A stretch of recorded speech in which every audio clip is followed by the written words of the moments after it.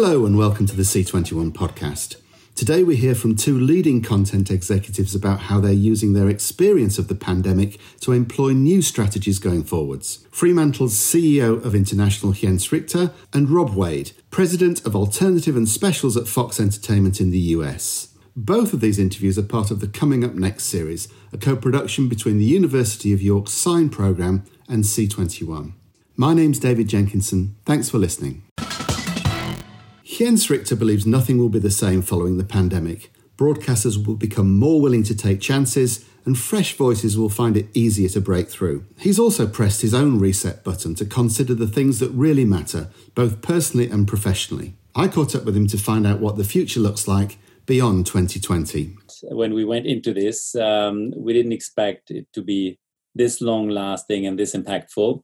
On the other hand, I must say it was an amazing, surprising, almost energizing process. You know, it's like not only us, all the companies we work with, everybody pulled their work into home offices, into remote. We had a lot of shows in production, beginning of the year, in post-production. And it was critical to see, do we get those shows post-produced? It's like, and how do the producers pull that off with, actors doing the ADR, the narration, whether it's special effects, whatever it was. And to my big surprise, everybody pulled it off. So let's say, for instance, the shows that we presented at the London screenings, the majority of them were still in production that time. All these shows are delivering now. So that's kudos to the amazing producers and amazing creativity they put to work in making it happen. How has the pandemic changed the world, do you think? I mean, what will happen beyond this? If you had to come up with a list of things that you think you'll be doing differently. We learned incredibly much about how we can trust our people, how we can all work in a lot more flexible environment and make it happen. I think work going back after COVID, work after COVID will not be the same anymore as before. I totally believe that. At the same time, the physical office is far from dead. You know, it's like people need people in conducting business, especially in a creative business. When, you know, you have, you want to talk about the creative process, and also when you talk about with your clients, you know, there is a difference. And we see it now already in the first markets that are kind of opening up in terms of work life is a little bit more flexible now. We have teams on the ground in many countries around the world, and work's more flexible now. Our people, our sales managers now go out and meet clients already again, you know, or we meet with producers again.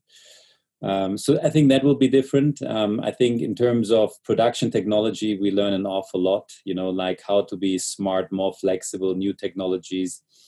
We are all forced in doing it with a little bit more maybe nimble approach, you know, smaller teams, and what can we learn from that going forward. The other thing really interesting is quick turnaround, you know, like when you think about news, you know, it's like, and COVID, and you look at local broadcasters, especially local platforms, how they followed all the new, the daily progress of what's happening. So the turnaround of stories is much faster. And I think we can also learn from that. As an example, for instance, in the German market, it was today, UFA announced so Fremantle Germany works under the label UFA. And there has been a huge scandal in the German market on a company called Wirecard. So when you look into Financial Times, they were the ones who wrote about that finance scandal the first, already like 3 years ago. So it was a house of cards, a big top stock-listed German company, financial service company. It was all a house of cards and it collapsed. And now as an example, UFA said, okay, we want to do a movie from this, you know, and we do it now, and we're going to deliver this baby by beginning of the year. So it's like, I think it even translates to drama, you know, that the learnings and the awareness of the true stories now have to hit the market much faster, because not only because we learned it and we can do it, it's also because our consumers, our audiences, they want a faster turnaround. Has that audience demand changed in terms of the sort of programming they might want to watch beyond the pandemic? We're in the midst of a big financial crisis, right? The biggest financial crisis in a long time. And in terms of financial crisis, there always has been a trend to escapism.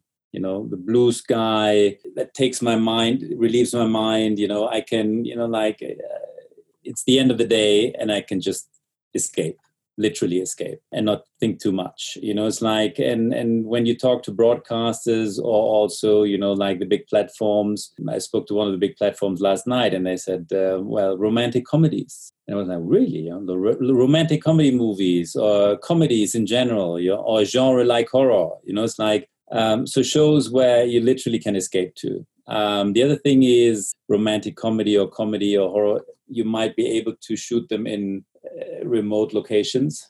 It's not like the big drama that travels 5 territories around the world. So they are also friendly to be shot potentially with small teams in remote locations. So broadcasters and platforms, all of us also have to think in those kind of terms. What can we pull off now that we can deliver 6, 7, 8, 9, 10 months from now? So we have to think about location, team size, and all that as well. So you have, I think on one hand, you have this escapism. The other thing is nostalgia. So if you have a big catalog of highly beloved 1970s, 1980s crime shows, characters, or comedies, you can pull them out now. And we've seen quite some broadcasters who did that. Predominantly local broadcasters or local platforms put those nostalgia shows out for their very local audience because they have that more local access. And then on the other side of this is what you briefly mentioned with fake news, populism, and conspiracy theories. It's like, is Bill Gates behind COVID? I mean, it's like, I read an article the other day, 28% of Americans seem to believe that. And that's pretty mind-blowing, right? Those numbers. So I think, while on one hand, you have this appetite for pure entertainment that we love to satisfy. We love pure entertainment. We love to entertain people. That's what we're all here for. On the other hand, it's also, to inform people. There's a real huge hunger in information. So when you look at, especially the first 2 months of lockdown in most territories around the world, in most countries around the world, when you look at media consumption, there was like a complete spike, especially with local broadcasters, because they were the ones who could serve the local news best. And the spike with news or any kind of reportage about what's going on, COVID-related, the consumption was mind-blowing in all territories around the world. So there is this appetite. And then when coming back to the point of economic crisis, we are in the midst of an economic crisis. So people are afraid. Many people lose their jobs, right? Or, really have to worry about how to make a living tomorrow. And that has an impact. So again, they want to be informed. They want to know what's going on. And I don't think it's a coincidence that Black Lives Matter spiked during COVID times, because you're already in the American market, you had a loss of millions and millions of jobs. So it's like, it's tough, right? And in certain communities, it's even tougher. And then there is no big surprise that people go to the street, right? And big themes come up. And I think it's our obligation, it's our job as producers, as creatives, to bring those stories to life and help the conversation. When you look at from what we do at Fremantle, it's like, we're not doing it now. We try to do it all the time, constantly. So when you look at the shows that we launched, during this year, on one hand, you have American Idol and America's Got Talent and game shows. We love to entertain you. On the other hand, you have shows like La Jauría launched in Latin America and Spain with Amazon to crazy success, and that is about violence against women. Or the show I mentioned earlier, Enslaved, the history of slavery with Sam Jackson, Afua Hirsch. That show is in the making since 2.5 years. We are on board since 2 years. It has nothing to do with demonstrations that went on a couple of weeks or a month ago. So it's like, it's on our mind. Or like Luca Guadagnino shows, We Are Who We Are. Those are kids, it's youth, it's about gender, it's about sexuality, it's about color, diversity, and we believe those shows will spark a conversation. And for instance, for We Are Who We Are, HBO 3 days ago launched a reel, like that trailer, a teaser. And when we looked at the response in social media, and it was predominantly young, and it was predominantly positive, and it was huge. So there is an audience out there that reacts, if you keep the conversation going. And that's a big part of what we do, and that's a big part of what we all should do. It seems that a pause button might have been pressed that's given us all time to consider not only the business we're in and the jobs that we have and the space that we live in, but to take a big moment to think more broadly about everything. And lots of issues have come to the forefront in that time, and maybe a reset has happened. And it does feel in that moment that diversity has come very much to the forefront as an imperative now. It has changed the sort of television that commissioners feel they need to make, for sure. How are you going to get more diverse? How are we all going to get more diverse? I think it's multiple approaches. One is simply get involved in shows that tackle diversity. And diversity it's a huge topic. Right. It's currently very much Black Lives Matters. In some other territories, it might be immigration. It might be, it's a very colorful topic. And what we do is, with all our producers around the world, is to think about what are the diversity topics in Germany, in the UK, in France. How can we pick them up, and how can we help telling those stories? I love the fact that there is more openness now with the commissioners, and that's across platforms and broadcasters. It's like when we embarked our Enslaved, the history of slavery 2 years ago. It's a big undertaking. The budget is north of $2 million an episode.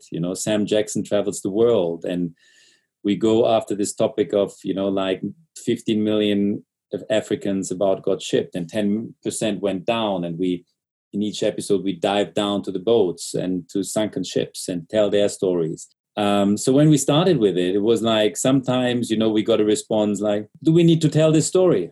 By broadcasters, literally, Now 2 years in, and the show is ready to deliver in September, we meet a completely different market. So now it is the story to tell, right? So it needs both. It needs the interest of creating the stories as well. It needs the interest of showing those stories, because in most markets, there is many broadcasters and platforms that took the safe route. Safe route meaning don't tackle controversial topics too much, right? Stay mainstream. That's the safe route.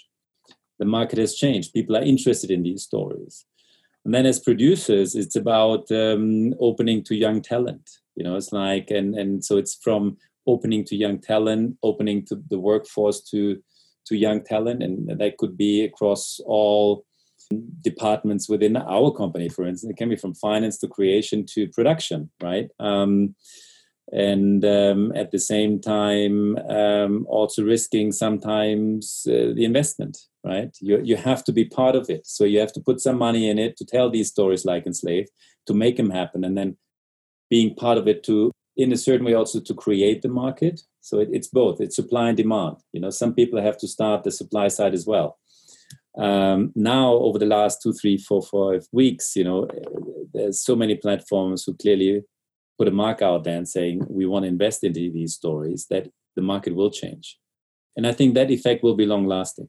It's interesting that not only the subject matter may be changing, but also the structure of the business may be changing as well. And obviously the commercial model is changing too. And I think if anything's happened in lockdown, more people have been used to getting streamed content from the streamers. Yes. And what's commercial television's role? What's the streamer's role? And how do you see all that sort of balance evolving over the next year or two? Clearly, the COVID crisis, with having people locked down at home, consuming more shows, clearly drove a lot of non-linear viewing. And we see that with the numbers, right? So it's like at the beginning, we saw a number spike with linear broadcasters, and that was very much triggered by news and coverage of actual very current daily COVID messaging. And then parallel to it and overtaking that, we saw a spike in a clear rise in non-linear consumption. So we see an acceleration in the market.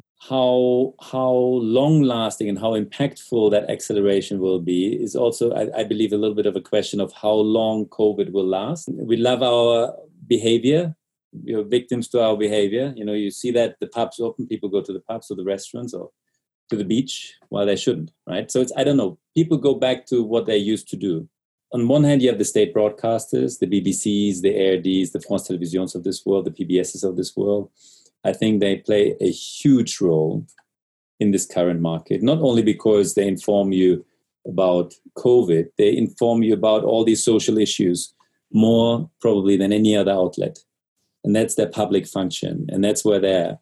And I think they do a terrific job. In most territories around the world, they do a terrific job. And in Europe, we have a very strong history for these public state broadcasters. The other thing is all these public state broadcasters now were also very smart in launching their non-linear offerings. So when you have your content on or your show on the BBC or France Télévisions, they launch their non-linear, and then whether at the end of the day it's called BritBox or Salto, it's like, or Mediatek, it's all out there. And interesting enough, when you look into the local territories and you look at the consumption numbers, you see that their audiences now find the offering non-linear as well. So the uptake on non-linear, like BBC iPlayer, when you look at the non-linear numbers, they're pretty impressive these days, very impressive. And when you look at those numbers in Scandinavia, for instance, when you look at NRK's non-linear numbers, for some shows, they're absolutely mind-blowing. The majority of the viewing happens non-linear. So that's the state broadcasters. And then you have commercial broadcasters, and they're going through the same transition. In most territories, in most countries, you have your commercial broadcasters, and they all launched their non-linear offering over the last 5 to 2 years. They all put a lot of money in there. They all now commission quite a lot of programming for those platforms. And when you look at Germany at RTL, they launched TV Now. The majority of the dramas today commissioned by RTL will launch on their non-linear service. So they really want to drive that. It's not so much for the linear anymore. And you see that in other markets.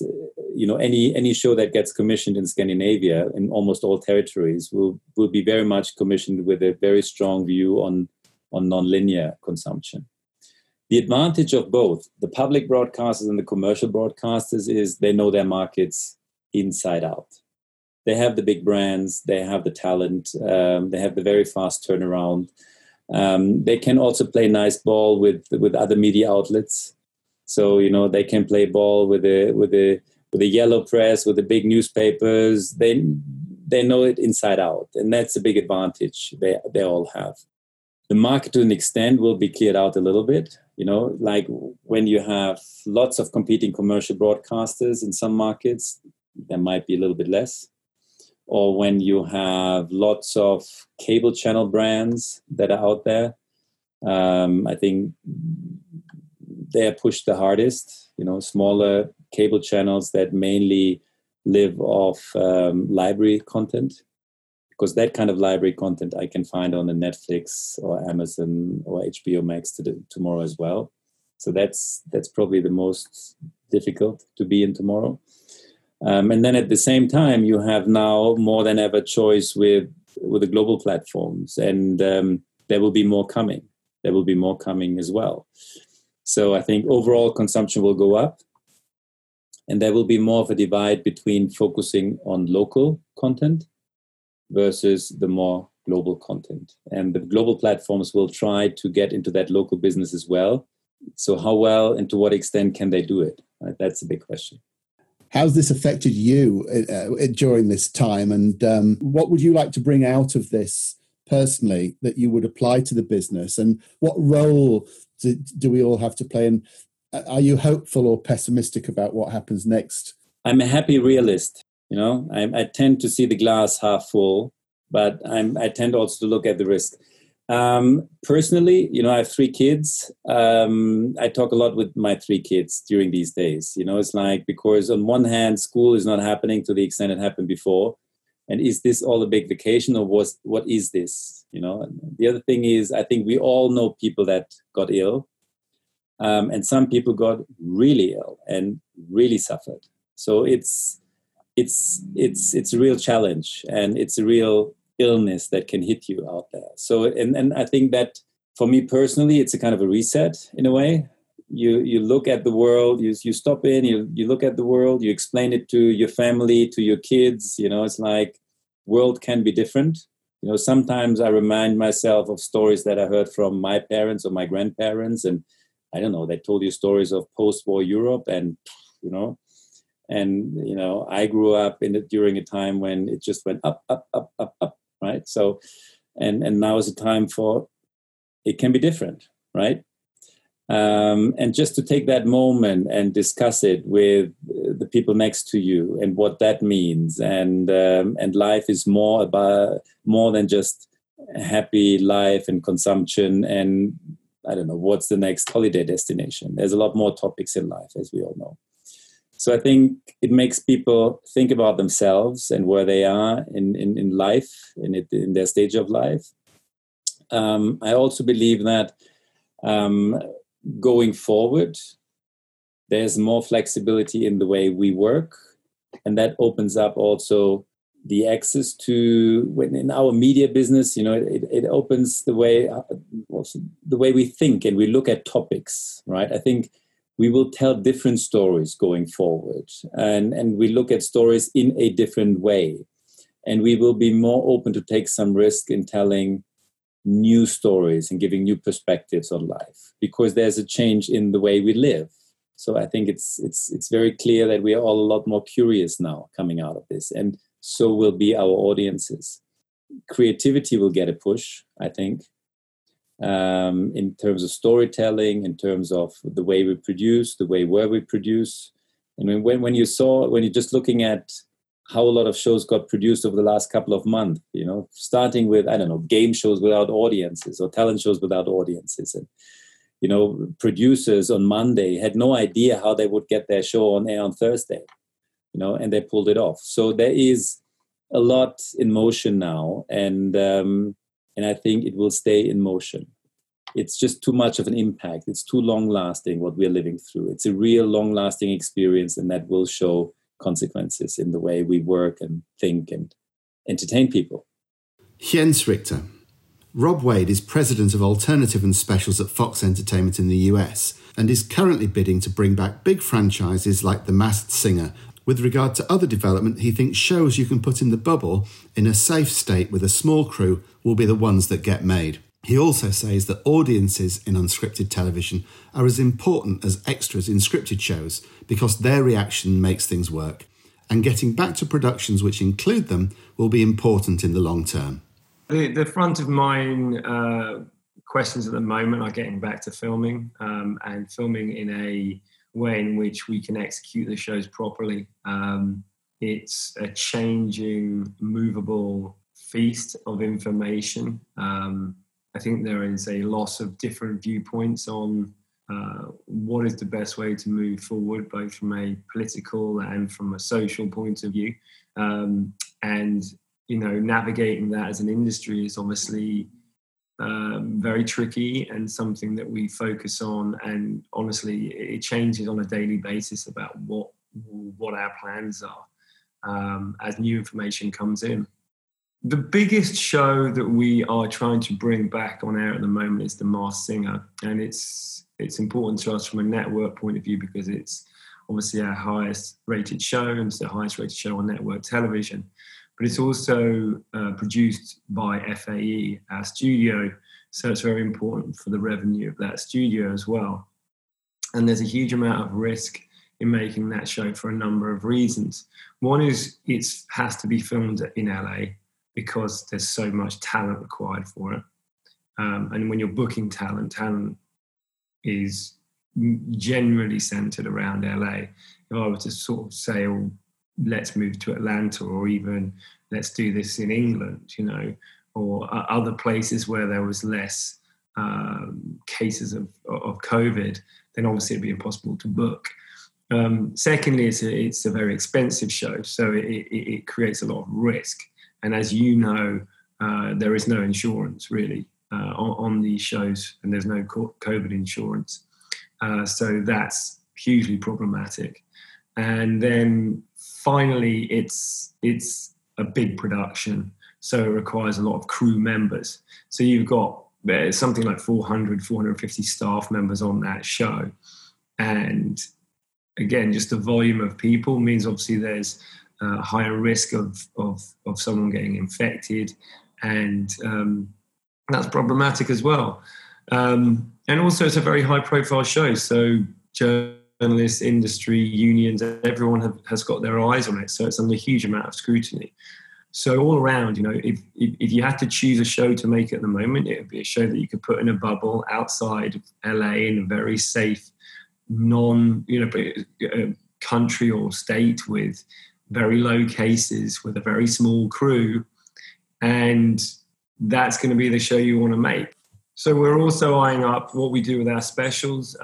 The New Year's special, which we filmed in front of 1 million people in Times Square, is obviously going to be problematic this year, and we're trying to work out what we're going to do for that. And really anything that requires an audience needs to be looked at. I didn't mention that on Masked Singer as well, but that show is highly dependent on an audience, as I believe are all studio shows. I've had conversations with the LA County and the health offices and the CDC representatives there. And as we go into this filming, obviously scripted and is always considered as the kind of the business that everyone talks about when they're creating guidelines. And what I'm trying to do is make people understand that our audiences in unscripted television are as important as extras in a scripted show, because they provide all the context, reaction, emotion that you need to understand as a viewer to make these shows really good. So that is something I'm very, very, very focused on at the moment and trying to solve that. What things are in your mind as solutions? I mean, is it something as an extreme as a vaccine, or are there ways forward that will allow you to get back into production soon?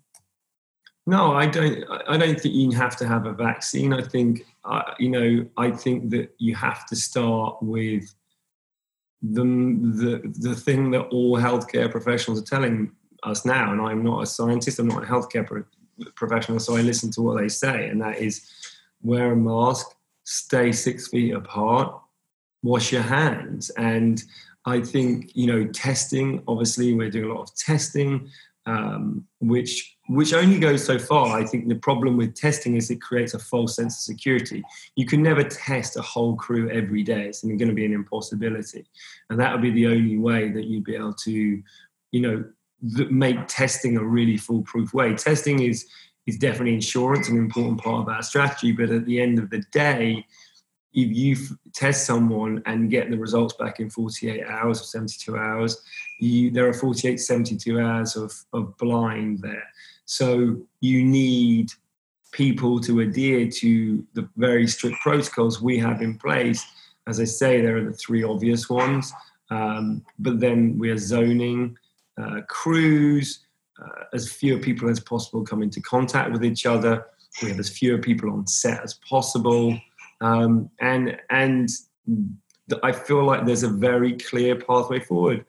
And I say this all the time. I don't know what it's like in the UK, but I will go to the supermarket and there are people working there. I go to gas stations, there are people going there. I go and pick up food at takeaway restaurants and there's people working there. There are people that have been working throughout this pandemic and are in a successful way. And in a safe way, most importantly. And I think the television industry just has to get that in their minds. It's an incredibly important part of the Californian economy. And we need to figure out how to get back to work safely. And that is the number one priority is safety. But I said this at the very beginning of the pandemic, obviously, as I said, I work for a network and I work for a studio, but as a network executive, you will have seen that the networks have continued to provide programming throughout this pandemic, and they've done so through acquisitions, through some stuff they had on the shelf, and through repeats. And that can continue for some time for us at Fox. We have a number of shows on the shelf still, and as I said, through acquisitions and various different shows, we're going to be okay. Now, that's not the case for production companies. Production companies need to produce to get income, to survive. And that's something that I'm very aware of. And so, I see it as mission critical to keep people working. How has the pandemic changed the world, do you think, in terms of what audiences want to watch? Do you think they want this? Are they desperate to get back to the same thing, or has the appetite for something new arrived? I think audiences want to get back to the kind of program we were making pre-pandemic. I think that you can only live in a Zoom world for so long, and you can only produce in the Zoom world for so long. It is very difficult to make the kind of entertainment shows that we make on broadcast, the kind of scale that people are used to, just using this medium.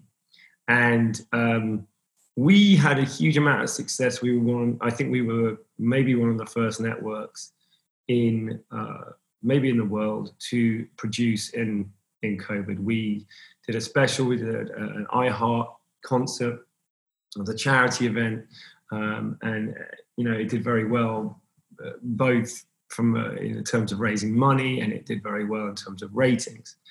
And it felt like the right thing to do at the time. It felt like something the world needed. We did it because we wanted to prove to people that you could produce. We wanted to prove to people you could make new content and sort of arrive at some normality in the early weeks of this when people were really, really confused. And we wanted to show there was that hope. And then there's been a lot of similarly produced things, not similar formats, but that have been very good in many cases. But I think at the end of the day, people want to get back to the types of shows that they had before, because it's very limiting. That being said, there may be the drive away from audience shows, because literally you can't have audiences, but the drive away from audience shows in LA may lead to a hit in, as I said, a show that doesn't require celebrity involvement, doesn't require audiences, and can be filmed to a great scale under these conditions. But then again, I'm sitting here in LA, which is a very unique place. I'm speaking to my counterparts in France. They've just filmed Masked Singer with an audience. They've just filmed another show with an audience. We really are fighting with one arm behind our back in LA in particular, which is ironic because obviously the center of the global pandemic at the moment just happens to be the center of television. So that's where we are. Has your personal journey changed the way that you think about what you do? And are those around you feeling differently about their place in the entertainment landscape? It's reinforced a lot of beliefs of mine. I feel like entertainment television takes us back to a simpler time. It's made us realize how good we had it. The last 20 years have been, phenomenal time in unscripted television with amazing hits. I think the fact that the news cycle is creates so much noise these days, it's very difficult to create the urgency and loudness that our early unscripted hits had, when everyone was talking about Nasty Nick at the Big Brother house, or Carrie Underwood winning American Idol, or whichever story you want to choose. It's very difficult to break through now and certainly sustain. I feel like we need new hits. I really do. I have a huge amount of respect and love for the older hits, whether it be Dancing with the Stars or The Bachelor or Survivor. These are great TV shows and they deserve the audiences they get. I just wish we had new hits, though, because that's what really gets me excited. We have to find a way as an industry to start to innovate more, I think. if we want to survive, because there are new places for audiences to engage now, like TikTok and Snapchat and Facebook, and all of the stuff they're engaging with on those platforms is new and fresh. And it's not just young people, it's older people as well, because the older people are being introduced to it by the younger people. And unless we can create new hits and fresh ideas, then the audience will migrate and engage in other places, whether it be gaming or entertainment on these platforms.